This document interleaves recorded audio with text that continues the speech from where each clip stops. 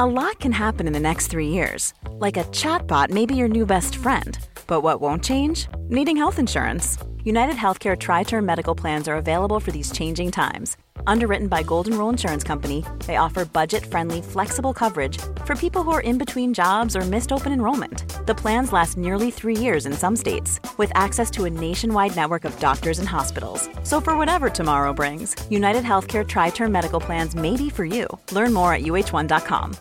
Millions of people have lost weight with personalized plans from Noom. Like Evan, who can't stand salads and still lost 50 pounds. Salads generally for most people are the easy button, right?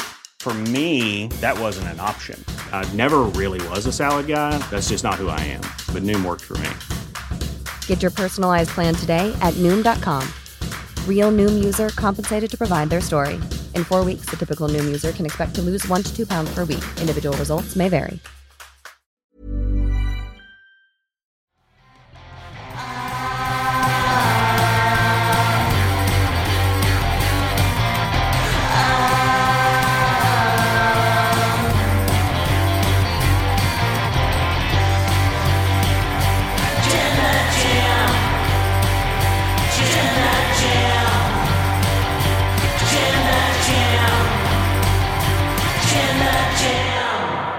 Sab who? Sab why? Sab where? This weekend, in the corner of Adam Cole against Chris Jericho in an unsanctioned match at AEW Double or Nothing. I'm Ollie Davis. This is Luke Owen DAD. Welcome to the Wrestle Talk review podcast of last night's AEW Dynamite, the go-home show to Double or Nothing. If you haven't already, please press the subscribe button. Press the thumbs up button. Give us a comment down below with what you thought of the episode and send in those mega chats to wrestletalk.com/support. We'll read out every single one of them over $5 before the end of the show. And our main talking point is ECW original Sabu, the homicidal, genocidal, death-defying. Homicidal, genocidal, death-defying Sabu, yeah. Sabu, who has just been added seamlessly into the Chris Jericho Adam Cole feud over Saraya beating up Britt Baker. Yeah. Dude, he's suicidal, he's homicidal, he's genocidal, he's from Las Vegas. Oh yeah, it's in all the intros. So, I thought this was an excellent contract signing segment. Okay. I really, really enjoyed it. I thought Cole's promo was great. I thought Jericho was equally as great in this. Just to jump in, I think Jericho's work is really, really low-key awesome here. That strand that he keeps taking, what kind of a man are you? So letting your wife, like your girlfriend, get beaten up like that. This segment, I'm actually slightly annoyed at myself. The death-defying was the WWE version of Sabu because they didn't want to say suicidal. They said he was homicidal, he's genocidal. Course, yes. Because, homicidal's fine, but yeah, don't say genocidal. Yeah, pretty big. but don't say suicide. The kids might get ideas. It really escalates. So death-defying Sabu. So in this segment, Jericho rolls the clip of them beating up Britt Baker. So in this segment, they said they are not going to touch each other. And if they do, the match is going to be thrown off and all this, that, and the other. So Jericho rolls that clip again, and he's like, "You are unbelievable. I've just shown you what happened to your girlfriend, and you're still not touching me. You're a coward." Yeah. I thought it was really great stuff. And Cole's babyface promo before then was it's pretty strong worded, I'd say. He said he's going to break his legs, going to break his fingers. It's always difficult when you say stuff like that, and it's difficult to really credibly follow through on things. It is difficult when you're saying, I'm going to break your legs so you can't walk. I'm going to break your hands because you can't sign things. And I'm going to do that with a Panama sunrise. Yeah. Well, maybe that's why he's got Sabu. Oh, going to do it off the triple jump. Yeah. Triple jump Panama sunrise. Yeah. This was a good segment. I like the storyline. It hasn't got to that level of just overbooked Jericho-ness yet. Oh, there's still time. But one of the things I liked about it was how intimate and blood feudy it was. That's why it's an unsanctioned match. AEW think this has gone too far So it won't say we're going to let our referee officiate your violence.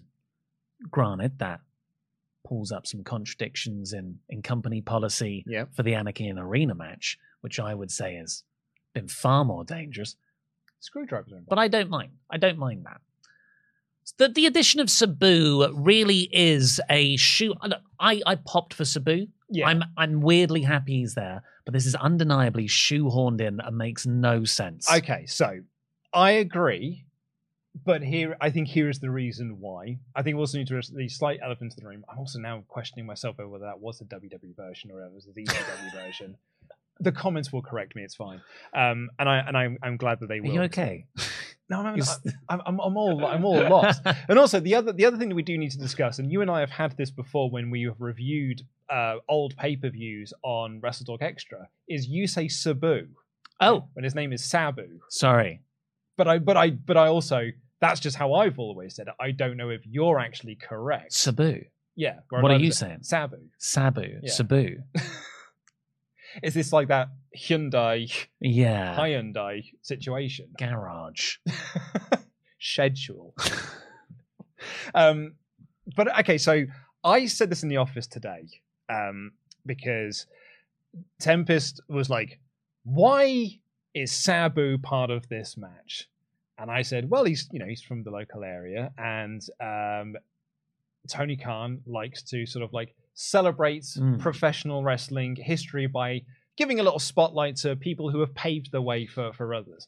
And then I stopped and I paused and I said, oh, he's a less problematic crown prince. Do you know how like people say about the crown prince for like those WWE shows in Saudi Arabia were just the crown prince's sweet 16th birthday party where he just got, I want this toy, I want that toy, I want this toy. See. And Vince would go like, well, here's all the toys, pal. And be like, I want the Yokozuna toy. He'd be like, I can't get him that one, but I could get him this knockoff Yokozuna toy, and that should appease the child. I think Tony Khan is a similar way because AEW is just his toy box. And now he's like, and now I've got my Sabu action figure in here. And I had my Jeff Hardy action figure a couple of weeks back. And now I've got a Roderick Strong action figure that's also here. And I own Ring of Honor. And I'm trying to recreate a part of TNA. So he's just like... Collision's WCW. Well, exactly, yeah. So it's just like, I think having Sabu there is just part of like, he has got a rich tapestry within the wrestling world. It is an unsanctioned match, which means it's going to be full of violence. It's going to be full of death-defying moves, you might say. There'll be some homicidal, suicidal, genocidal moments in there. So why not have someone who sort of personifies that style of wrestling when you can't get Abyss? So you put Sabu in that position. Yeah, it doesn't make any sense. But also at the same time, it does. I don't know what your version of sense is. Here's the thing where it doesn't make sense, is that he's the special guest enforcer for the match. Yes. But Adam Cole introduced him as being in his corner. And so it feels like he is in his corner and as the special guest enforcer of the match. So that almost morally compromises Adam Cole as the babyface to have the person who can act as a referee be on his side. Like, at least when Mike Tyson was the special guest enforcer, he was with DX and he was there to, possibly screw over Austin before he just, sided with Austin instead. Yeah, that makes no sense. Also, the terms of the unsanctioned match, if there's a special guest enforcer going to be there, Jericho and Cole would presumably have to agree on that. It's not for Cole to just change the terms of match. That doesn't work conceptually.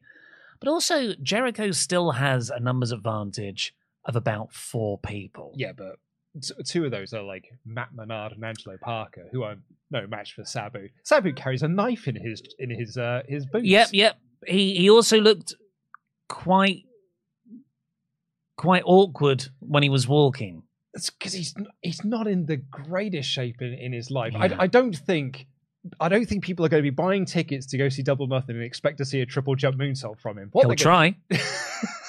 He always tries. He always tries. And like every time he's tried it, there's a 70-30 chance it doesn't go right. And who knows which way that 70-30 actually swings.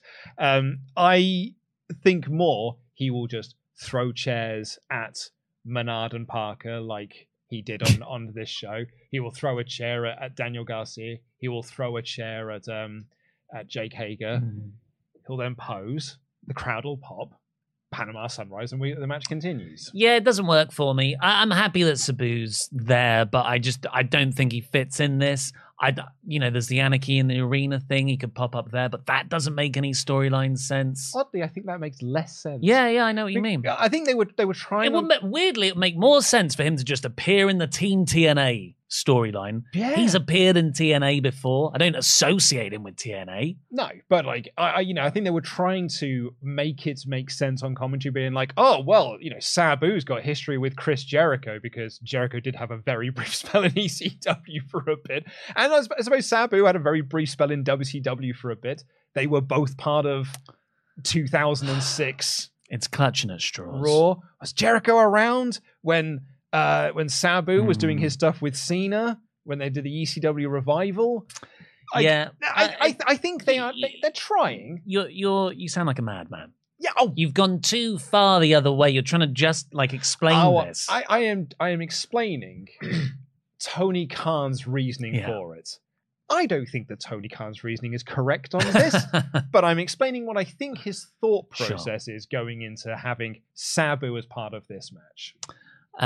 We just did our prediction show. We'll go live tomorrow, and we predicted, well, if Cole brought a Sabu, Sabu, maybe Jericho will unveil a ECW original of his own. And possibly he's also in Las Vegas, a Rob Van Dam. Maybe they thought this was going to be Rob Van Dam, but then Rob was on the draft as WWE Hall of Famer Rob Van Dam, so maybe he can't be part of this. But look, you could call in some other ECW originals. Dean Malenko is backstage. Jerry Lynn is backstage. So there's other people you could possibly bring into this from Jericho's past. Dean Malenko would almost make more sense. It doesn't know if it makes sense. The only thing that makes sense is Kyle O'Reilly and Bobby Fish showing up. But Kyle O'Reilly's injured and Bobby Fish has burnt every bridge with this promotion. It does. It says a lot about Bobby Fish's standing in wrestling. There's any guy was like, I'd rather work with Sabu than bring back top Bobby Fish. And Triple H is like, lads, we're good. We're good for the moment. Yeah. Hiring freeze. Sorry. But yeah, so that's what we've got going in. Still excited. I thought it was good. It doesn't make any sense. Yeah. No, it is, and it doesn't.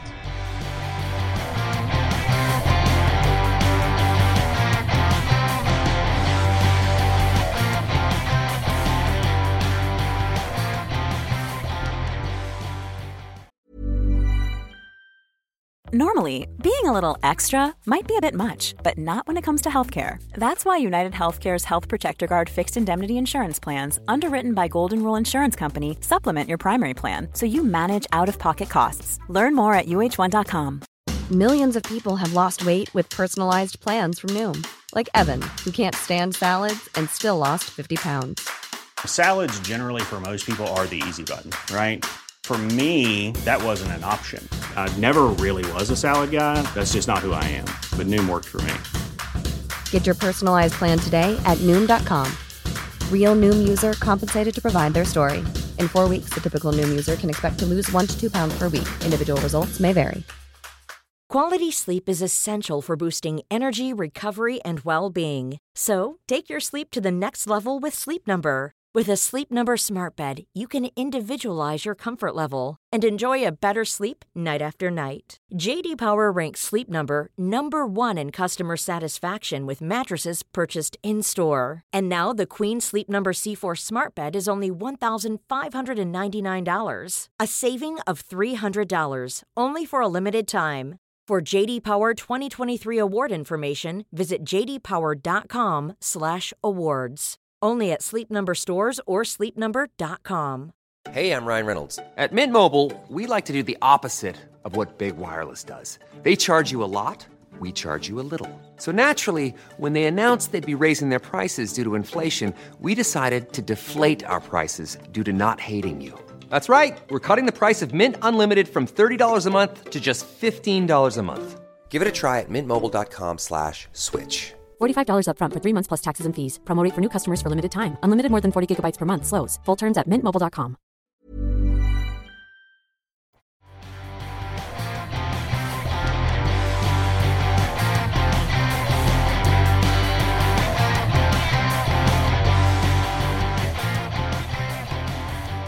Shall we see what everybody's thoughts are on the Omega Chats? WrestleTalk.com/support.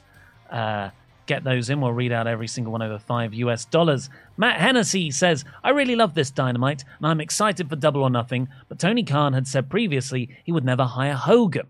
Yet Sabu was on Dynamite, and he is allegedly, Matt says, I don't know about this. This is a story. Ryan Satin brought this up. So Sabu in the past has used racial slurs and refused to apologize for it. This was back in 2016. Who knows that things might have changed within. Sabu might have actually apologized for it since, but that's not been reported. So we don't know what the status of it there. What we do know is that in 2016, he did say, I refuse to apologize for this.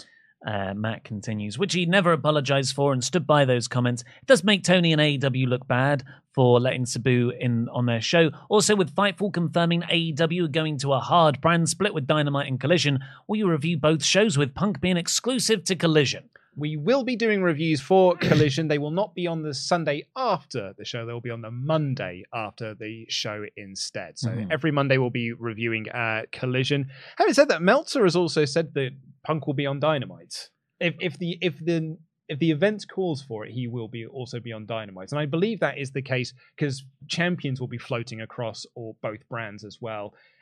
Hangman Page and Danielson have been on the branding and the advertising for Collision. So I think there is certain people that may not go across onto both shows, but I think it is going to be more floaty than, I don't think this is quite Raw and SmackDown hard lines. What do you make of Sabu, the hiring in general? Because it's not, I didn't know about those things. I mean, neither did I. And, but when I found out about it, I was like, I think they were a company that often, when Brian Kendrick was going to be brought in and then people kicked off about it and then Brian Kendrick was taken off the show. WWE took Brian Kendrick back and no one said anything. In fact, he was there quite recently doing work for them again and no one has made a peep. I think that it's less of a public thing. I think Ryan Satin is shining a light on this, which I do think is correct. So we'll see how AEW do respond to that. But for all we know, behind closed doors, there may have been a lot of bridges amended for this. It might not be anything like the Hogan situation, which was, I'm sorry I got caught. The best apology. And then in his interview this week said, it's a speed bump in my career. It could be a completely different story, but we don't know. Thank God it's not the Wall, brother. I'm so sorry. Streamlabs has not recorded this next person's name, so do tell the moderators and we'll give you a shout out. They say, even with Sabu added and a Carl return if he's healthy again, Cole is still at a numbers disadvantage. What if RVD shows up to even the numbers? RVD did mention on Twitter in April he could show up in AEW if Tony called. Which that corrects me on what I said earlier, that maybe it's a WWE thing. But yeah, you do Sabu here, but then the actual reveal on the show is Rob Van Dam is also there to, do the spots that Sabu can't. Makes absolutely no sense. BM Whitehouse 76. FTR are great when they wrestle, but I genuinely don't think they are an act meant for weekly TV, unless they wrestle every week like Cassidy. When they have promo segments, it's so flipping boring. It's ironic because they don't do flips. They should have signed with either New Japan or Impact. Well, the AEW does allow you to work New Japan, so it's kind of the same thing signing with AEW. I think Dax is a great promo. His fight like a girl promo. Oh my God, yeah. I think he's a genuine. I don't think this was his strongest promo. I agree with BM Whitehouse on that sort of thing. I don't think it almost felt like I obviously I don't know if this is for certain, but my reading of his promo was like he forgot Dixie's name and was just stalling until he was like, it's on the tip of my tongue. Dixie Carter, that's her name. And I don't think this was his best promo, but I would never say they're bad promos because I think they've done incredible promos across their time in AEW. Louise Marie, I heard y'all are loving my gift of Quentin the Quack. Oh, was that from you to Tempest? Love all of you guys. Lou from Melbourne. Thank you very much, Lou. Thank you very much. Tempest hugs that little critter with delight in the office. Does. And I also got to learn that it's a real animal because Tempest said to me, do you like my quokka? And I was like, you can't just make up words. And I don't play Pokemon. But it turns out it's a real thing. Master Popo 12. Hey gents, year 2 of the Dynamite review, keeping me company on my 14-hour drive from Boston to Indianapolis. By the time you guys catch this, I'll be about 8 hours in, so I appreciate the company. See you guys for the Double or Nothing review on the long return drive back. We are honoured to be part of your Double or Nothing tradition, Master Popo. And Harriet Mangagel Memberg for 5 months. Has been a Memberg for 5 months. She sent a blue heart emoji, which is very nice. Thank you, Harry. Stan G also has become a Memberg, and they said, finally caught you guys live, waving hello all the way from Georgia. Hi. Hey. Hello. Right, let's get back into the... we just had one more from I'm Just Marcus on the Sabu issue. I'm worried about Sabu being a part of this, but not for the reasons that they want in storyline. Didn't Sabu just have medical issues recently? And he's not a young man, but then again, Sting is jumping off high things, so who knows? But thoughts? It depends on what you have him do. Like, if you send him out there and ask him to do, like, triple jump moonsaults, then probably that is a issue. But if he's just there to stand around and throw some chairs, light a table on fire, and it's not like his injuries are going to impede him throwing chairs, because he threw them recklessly when he was fine. So I don't think it's going to make him any worse at throwing chairs at people with reckless abandon. I'm more worried about everyone else around Sabu than I am Sabu. I think a lot of people thought that in ECW as well. When Sabu came in, Adam Cole looked worried. And he's on your side. When he started lobbing chairs.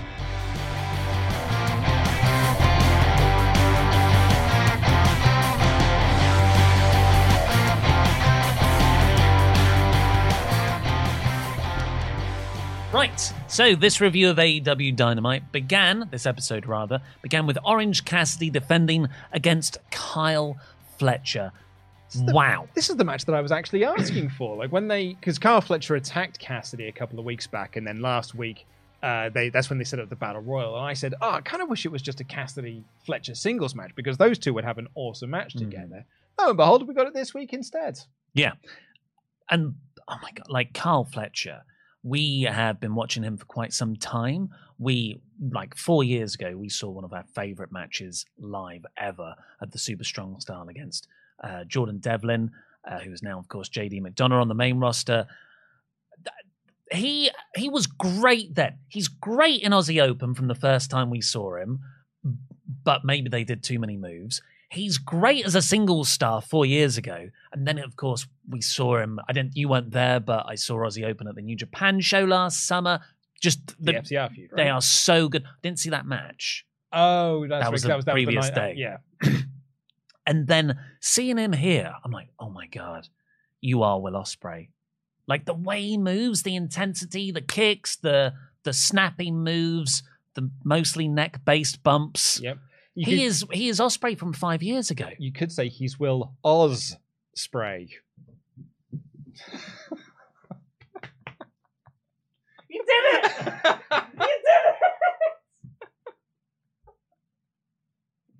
Pretty pleased with that one. That's pretty good. It's pretty good. Come on, pop for that in the comments. You're not going to get anything better all weekend. May as well end the stream there. Play it, play it!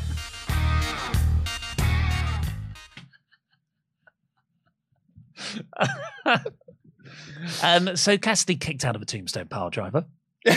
Two of them, no less. One of which was a spinning one.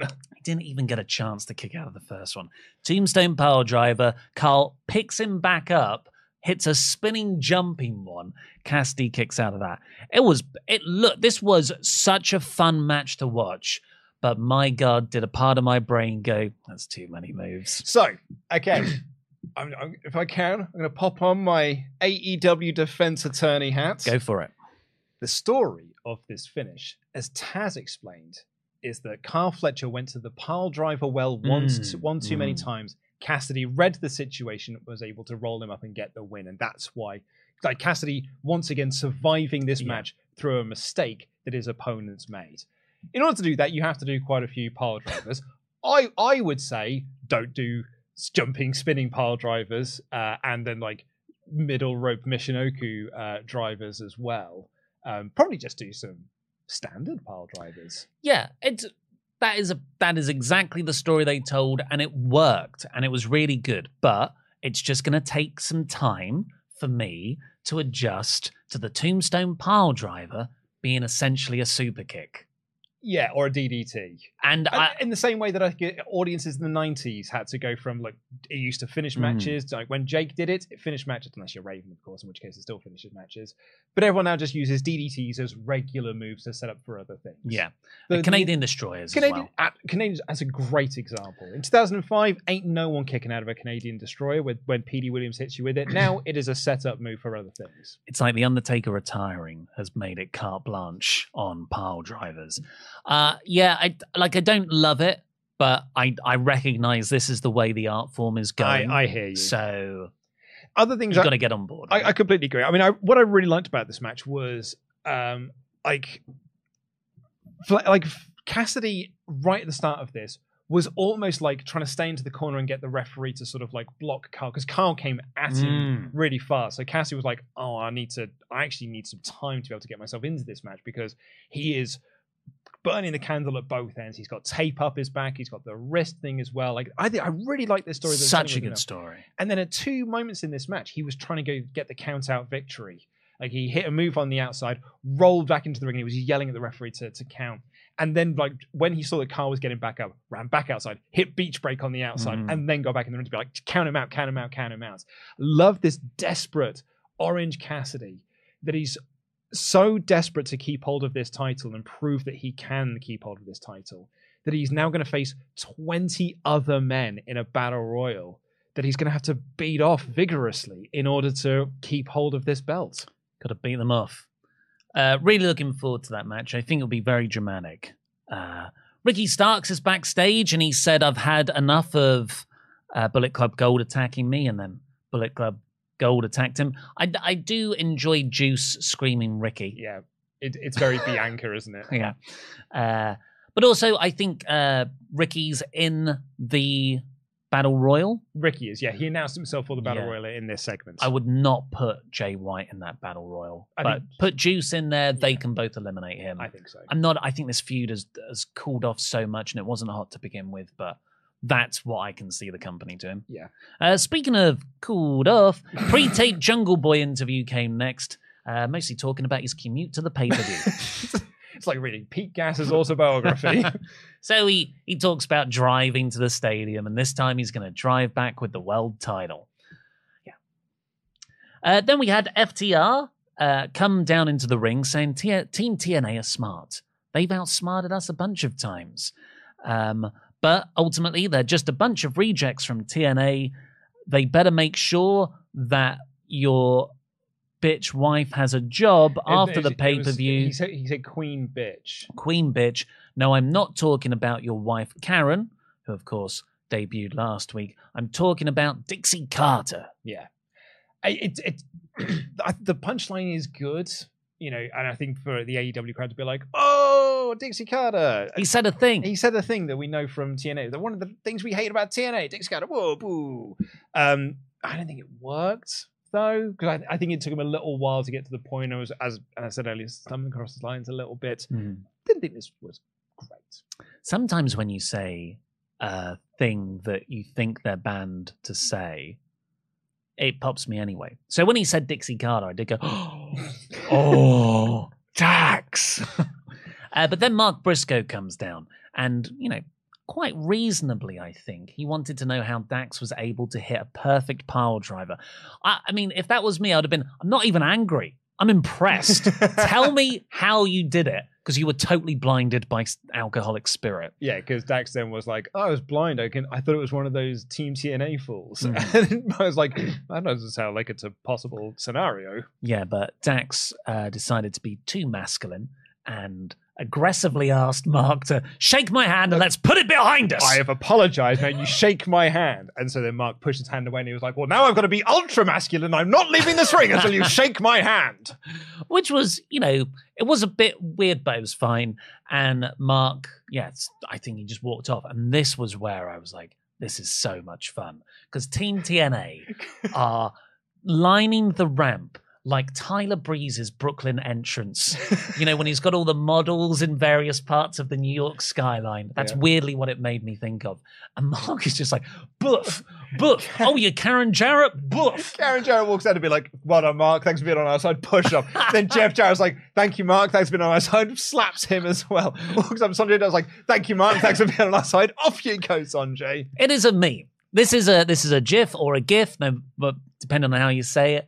That I will use Sabu. Sabu. I will use that clip to describe feelings sometimes. Yeah. I thought it was very well done. And then he gets to the top and Jay Lethal's like, bro. And you hear Mark, really, really well delivered off mic, go, look, you're my boy, but I'm sick of this bull S word.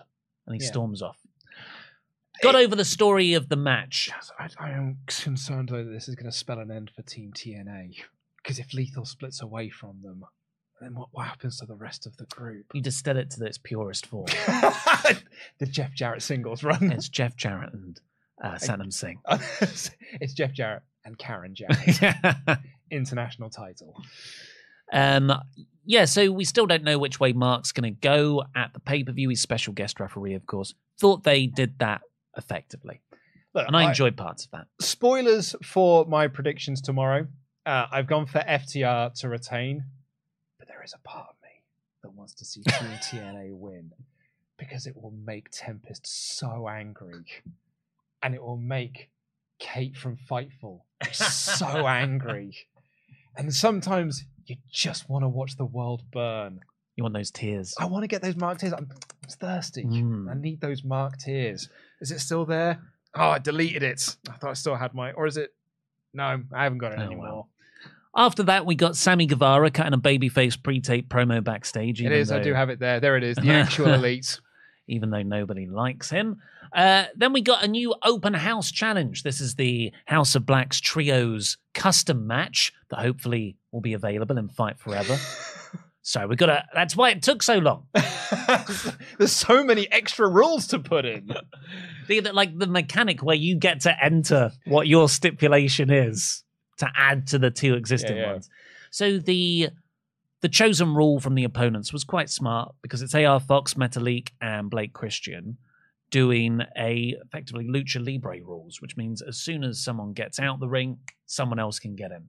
They didn't quite explain that well on commentary, but I picked it up quite fast. I thought they did, because they were saying like this plays into Metalik's, and then they were really putting over his history with Lucha. I agree, though, and the only reason I don't think it worked particularly...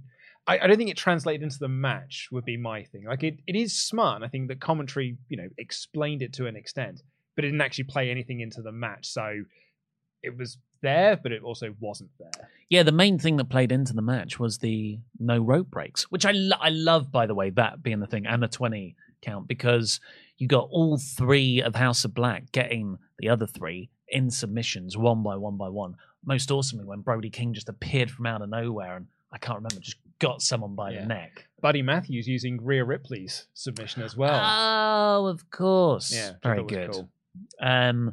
They changed the lighting somewhat. This is the second time they've done this, and a lot of people were critical of how dark the audience was lit. I didn't mind it. I thought it made it atmospheric.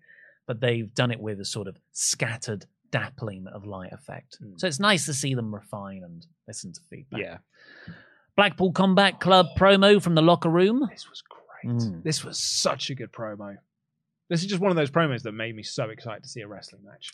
It's mostly Danielson and Mox. But more Mox, really. Just saying nobody's better in the world at wrestling than them. They're the professionals. The elite are amateurs. Is the way that Mox delivers promos is unlike anyone else. I think he's a real, natural at it. I think he's so damn good. Yeah. And he makes me want to see him wrestle and want to see them wrestle the other guys. So it's my most anticipated match of Double or Nothing. I'm so excited for Anarchy in the Arena, and this pushed my hype levels up even further. I'm really looking forward to Double or Nothing. Usually I get the dread of the length of the show, and it'll still be long, but I'm just excited now. And JF came out, awesomely went over to the commentary desk, sipped a bit of Tony Schiavone's drink, then chucked it over him. Yuck. And he came down, cut a promo, said Jungle Boy. He wants Jungle Boy to be thrown in an echo chamber so he can bore himself to death. It's a rough thing for the heel to say truth part. It is. What I liked about this as a promo segment, which I'll be honest was not a lot. I don't think this was an effective go home segment in terms of building the four pillars match. But the one thing I did like about it was MJF is very good at doing what you should do in promos, which is you bury your opponent in saying that I am better than them, while at the same time putting them over massively so they are on your level. Because, you know, the way that veterans will explain to you, if you go out there and just say, well, you suck, and then you beat them, it's like, well, who did you beat then? A guy that sucked. But if you'll be like, but you are on my level and then I beat you, that puts me up onto the next stage. So I thought he did that very well, because he did rag on all three of them and made fun of them, but then said, these are homegrown stars that didn't get here without cheat codes like everybody else did. And really sort of about how, like, we're not just part of AEW, we are AEW. Great line. This was MJF saying, like, we are the pillars of this. MJF's like, oh, no, I'm not one of those pillars, this and the other. But remember, he was saying, we are the four pillars of this promotion. But then snaps into the character being like, but I don't want to be part of this.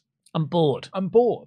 And hey, look, my contract is coming up. Oh, you don't like it when I talk about my contract? Tony certainly doesn't. And wasn't it a coincidence that my contract is going to be coming up soon and he puts me in a 4-way match while I don't have to be pinned to lose the title? I sort of putting himself in the victim role here. I thought it was a very, very good promo, but he was the best thing about this. Actually, that's unfair, because I thought Darby was really good. Of course, Max did not bring up or name drop the other Khan, his friend Paul, his friend Cody, any reference to WWE, which usually he does do a lot of. So I do think wisely they're just making it MJF's against the company of AEW, as opposed to MJF wants to leave for WWE. Yeah. Which is, And I think he's definitely re-signed. 100%. I think it's a great story, though. Yeah. Darby came out.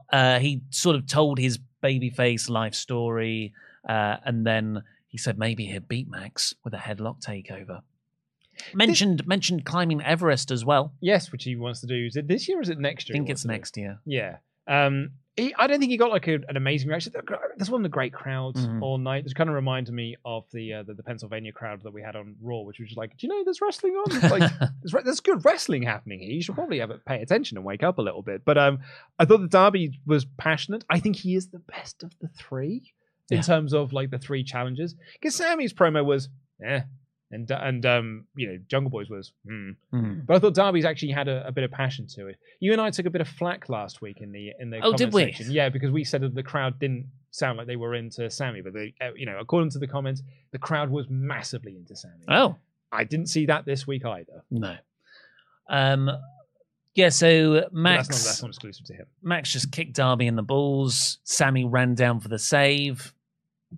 He's not a babyface. It's awkward. And then Max runs up the ramp. Jungle Boy's there, takes him out, poses with the belt. Everyone, ooh, 4 pillars.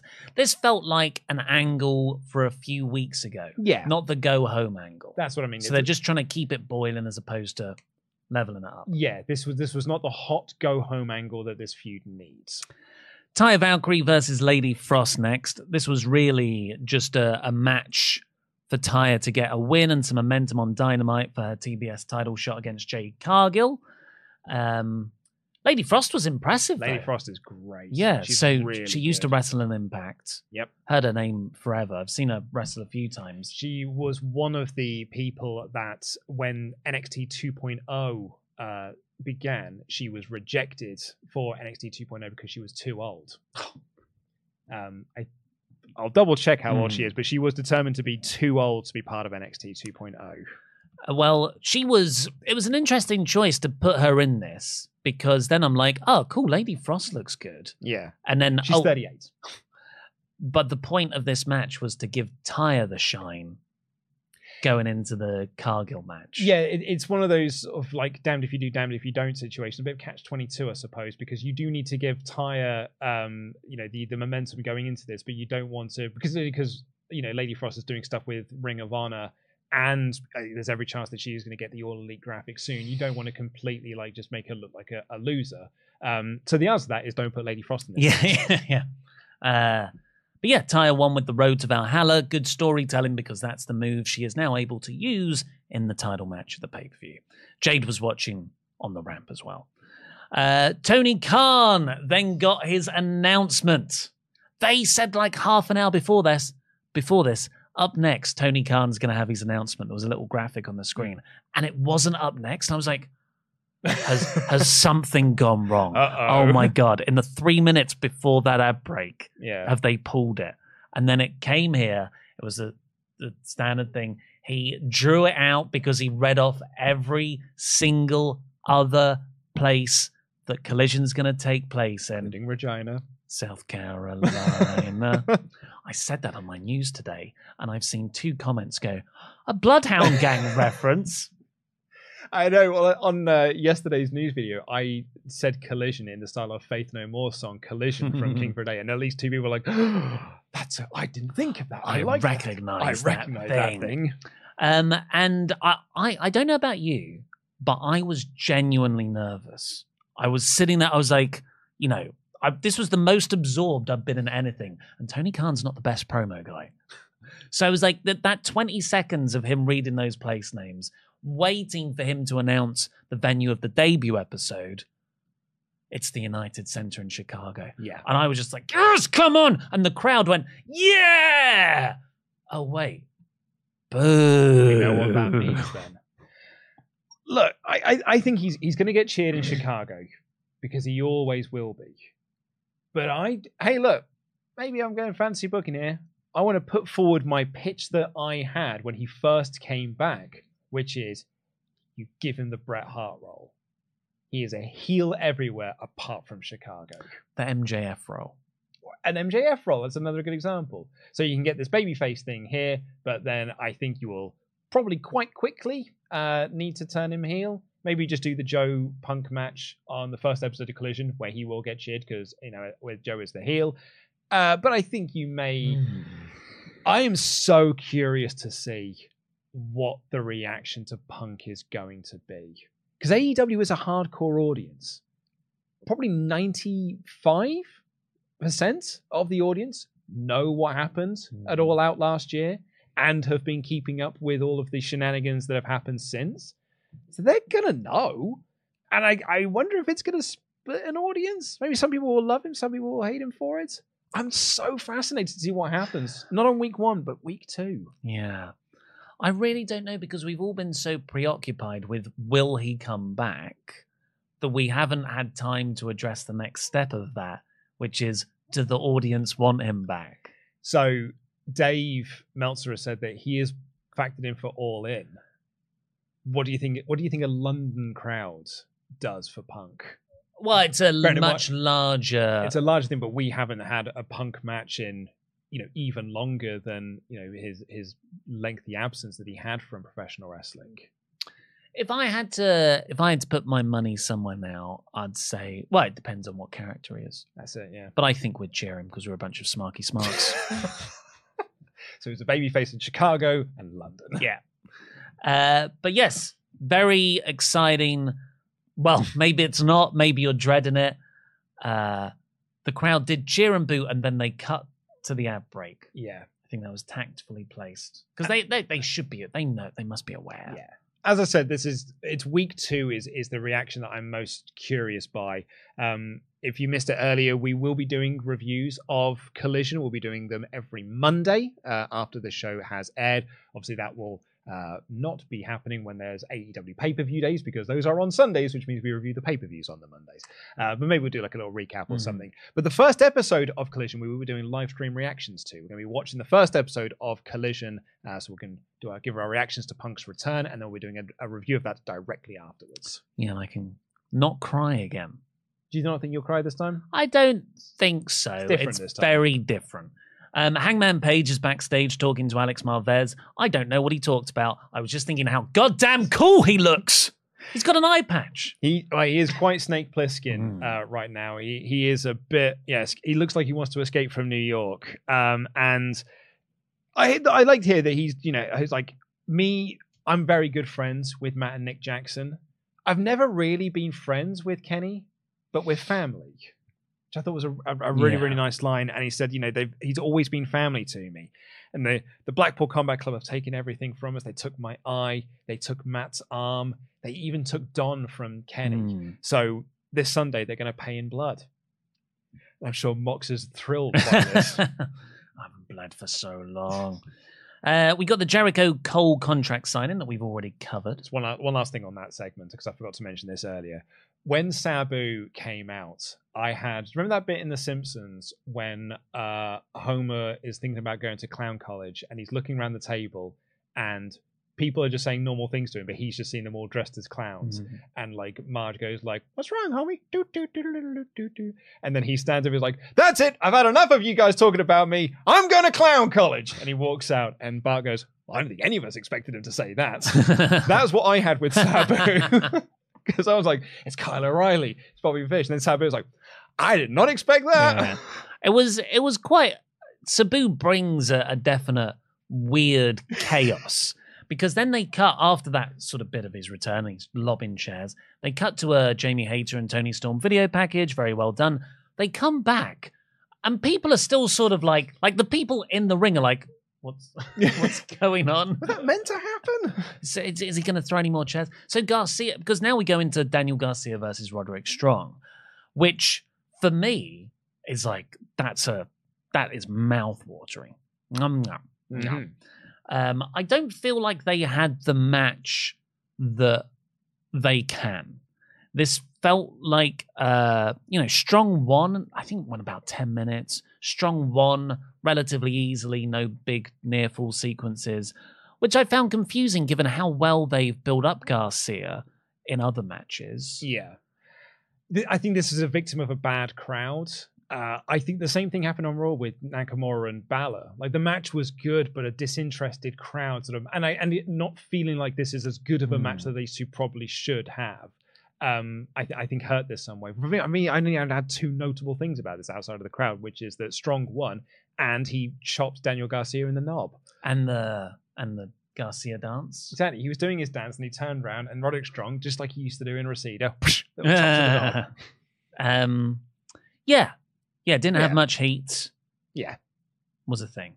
Willow Nightingale got a video package because she is the New Japan Strong Women's Champion after Monet got injured. I was going to say, but who was featured within this video package?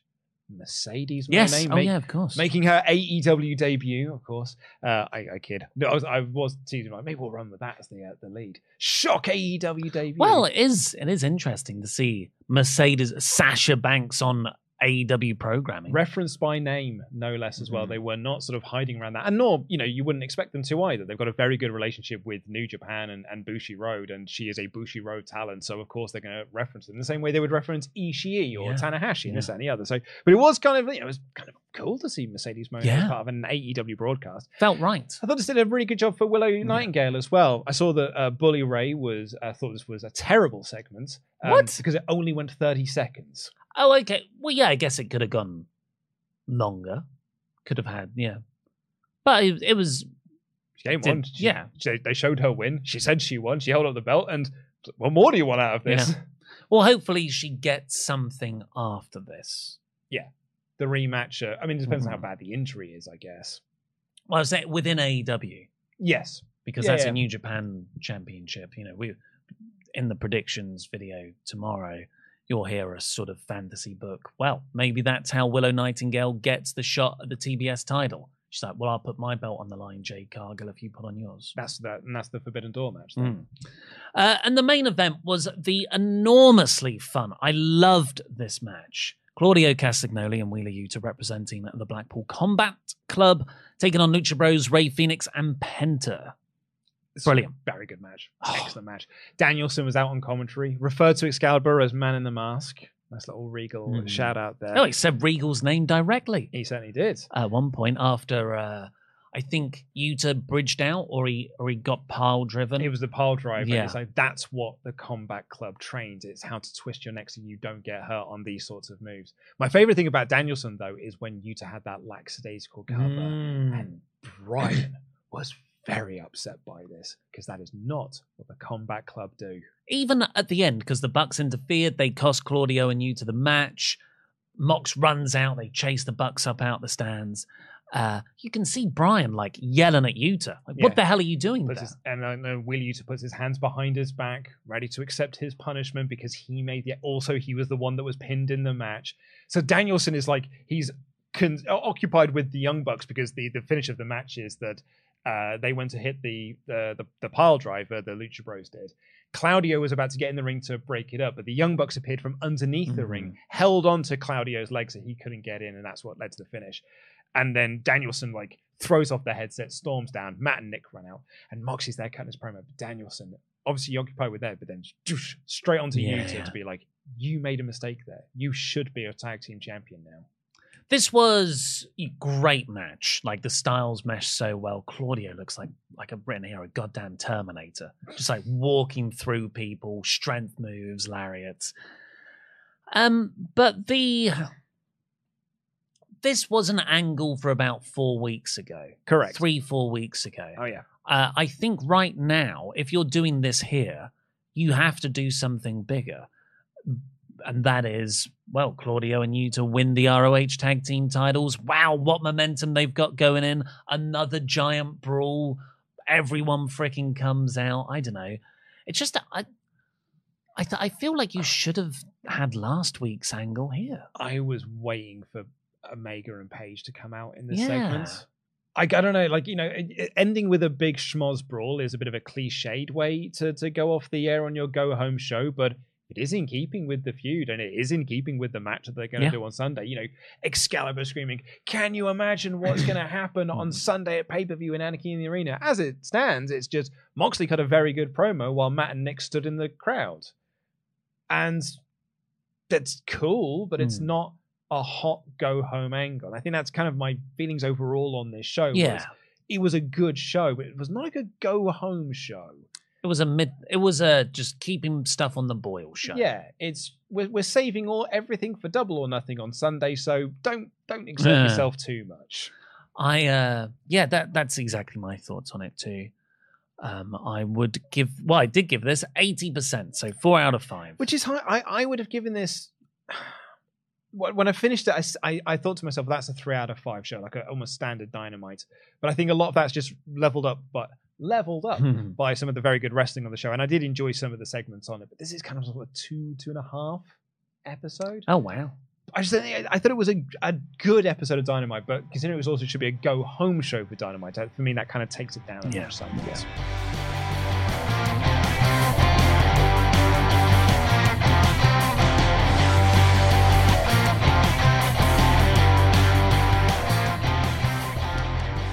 Well, no poll today, so apologies you can't have your thoughts, but just take our thoughts instead. Just spam it and just write down what you would have scored this out of 5. I'm going to say a big thank you to our wonderful pledge hammers on Patreon, our $25 a month or more backers, Stella Keller O'Brien. And Marcus, he's got Sol Campbell. That's a football joke. And, of course, our wonderful mods, who we wouldn't be able to do this without. So let's get some cheap modding pops in the comments. Andy. CJ. John. Les. Rob. And, of course, because she never writes her name down in this list, the mod mother, Jenna. Thank you all. Cheap ups. Woo!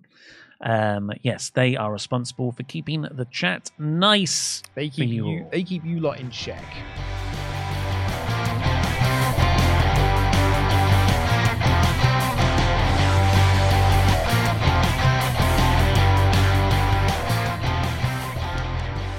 Right, let's do last call for Omega chats.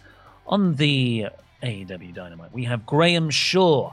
Battle Royal prediction. It opens up with Orange getting the Andre spot. Everyone gangs up to eliminate him, ensuring a new champ. Half prediction. If MJF loses, it's to the real best Beatle from his analogy, John Darby. And please let this be the last JJ match. JJ? Jeff Jarrett. Yeah. Lots to unpack there. I don't think Cassidy is losing that Battle Royal. I don't think MJF is going to lose either. But also, I think that, and I don't want this to be JJ's last match because obviously he's so great. Ain't he great, you might ask? Is John the best Beatle, though? No, Paul is. I always thought it was George. You are just beyond contrarian. What do you mean? It's not sometimes. contrarian. He's got he wrote all of my favourite tracks. Here Comes the Sun, While My Guitar Gently Weeps. I think those are arguably two of the best Beatles songs, and they're Harrison songs. I mean, the best songs are the co-authored McCartney-Lennon ones, or Lennon-McCartney, depending on which side you're on. Well, I know it is officially Lennon-McCartney. Yeah. But which is, I don't think Paul's particularly happy. That's why I said McCartney-Lennon. I don't think Paul's particularly happy about that these days. Yeah. I also think did he have the best run afterwards? Yes. I mean, well, Wings, they're only the band the Beatles could have been. What was I listening? Coming up. It's a great song. But is it George good though? Yes. Okay, we've had another person whose name has been missed off. Please tell the mods what it is and we'll aim to shout you out. Hi lads, hate to admit it, but Luke's right. I'm looking forward to the tag title match more than the 4-way world title. Let's go, JJ. P.S. Sorry, I won't be at the watch along. I have a wedding to attend, but could get cancelled. Lol, jam that jam. Let's hope. Let's hope they pull out of that. E for Cassidy. I think they should have Justin Roberts announce the extra rule for the open house matches, kind of like they do with the Pure Titles rules. That's a good idea. That's a really good idea, Aoife. And that's all of our chats. There is a little note here from the moderators that just says, this is from moderator John, Paul was the most talented, John was the best, George was the most underrated. Yeah, I think that's fair. George was underrated, but still, when he's properly rated, it's underneath Paul. John, he's a little bit of a twat, isn't he? I think in my rankings, I think it is George, Paul, John, and poor old Ringo. Poor old, but he's just happy to be in the 4. Not even the best drummer in the Beatles. Well, thank you very much for joining us here today and for all your wonderful Omega chats. If you haven't already, please do subscribe because we've got loads of content this weekend. We certainly do. Tomorrow, AEW Double or Nothing predictions. It's myself and Oliver Davis going through the card for Double or Nothing and giving our predictions. And you get to watch Ollie do Wrestle League live. So that's a good bit of fun. Go over to WrestleTalk.com/Wrestle League and you can sign up to Wrestle League for free as well. And on Saturday, it is live from the Long Arm Pub and Brewery in Shoreditch. Our reactions to WWE Night of Champions. We're going to be raising money throughout that stream for women in sport. And we'll be holding. If you're there in attendance as well, we're going to be holding a raffle there, and all that money will be going to women in sport to win a replica Jam That Championship, which we will be signing there for you as well with a little personal message. That is heavy to ship. Yes, so we're going to hand it to the person in their live. Oh yeah, I'm not shipping. It's not open to all the Ultra chatters. Look, I'm into this whole charity thing, but that's a heavy package. So that's going to be live on Saturday afternoon, actually, for you viewers, or morning in some cases for you Americans. And then there will be live reactions to AEW Double or Nothing over the weekend as well, including reviews of Clash of the Castle. Night of the Champions. Night of the Champions, but with myself and Oliver Davis, and a review of Double or Nothing on the Monday with Oliver Davis and The Truth, Dan Layton. So please do subscribe to the rest of the podcast because we've got a whole lot of content going up, and enable those notifications to know when we always go live. We had so many plugs there. We've had 2 extra chats. Whoa! Ollie Rodriguez-Dolman. Personally feel like the fan reaction to Punk is going to further Punk to becoming more like Cena with a 50-50 split, which honestly might work in their favour of telling the story of his character. Would love if his chant became "Let's go Punk, CM sucks." What a 10-year arc that is. I hadn't even considered what a split chant would sound like, but I kind of love that. That's a really cool idea. That's Ollie. really good. And then Tamruza, shout out to Cineworld. Hope they get back up, as Ross Tweddle would say, up the Cineworld. Also, Ollie, you say Sabu the same as Nabu in the Mighty Boosh. Can't wait for Double or Nothing. And for Punk being back. Well, that's a positive one. Well, I mean, I don't think he's going to be on Double or Nothing. No. I think they will save that for Collision. We've got another one that's just come in. John Wick 1GM said, would love it if Darby won the belt and lost it back to MJF at the next pay-per-view to keep up the story that he doesn't hold belts long. Plus, I kind of want MJF to lose and regain the title so he can just rack up title reigns. No, that's a WWE way of thinking. We don't rack up title reigns. We have quality over quantity. I agree. Well, thank you very much. Please go and watch the Wrestle Talk News over on the other channel or the Night of Champions predictions that's on here right now. I've been Ollie Davis. Luke and DAD. Jam that jam. Jam that jam. Jam that jam. Jam that jam. Jam that jam. Jam that jam.